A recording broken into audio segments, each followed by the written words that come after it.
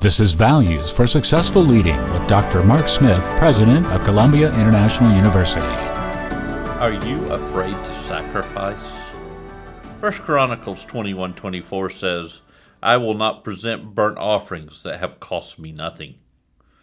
At 54 years old, Reverend Eleazar felt called to invest the rest of his life into developing young leaders. After all, they would one day take over his leadership responsibilities. So he began to seek the training needed to fulfill his vision.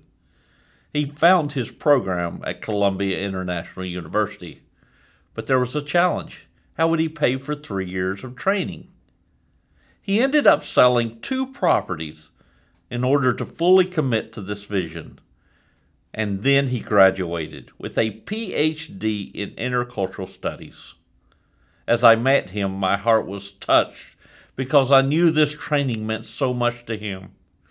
Here is the principle he taught. If God has birthed a vision in your heart, then get ready to sacrifice for it.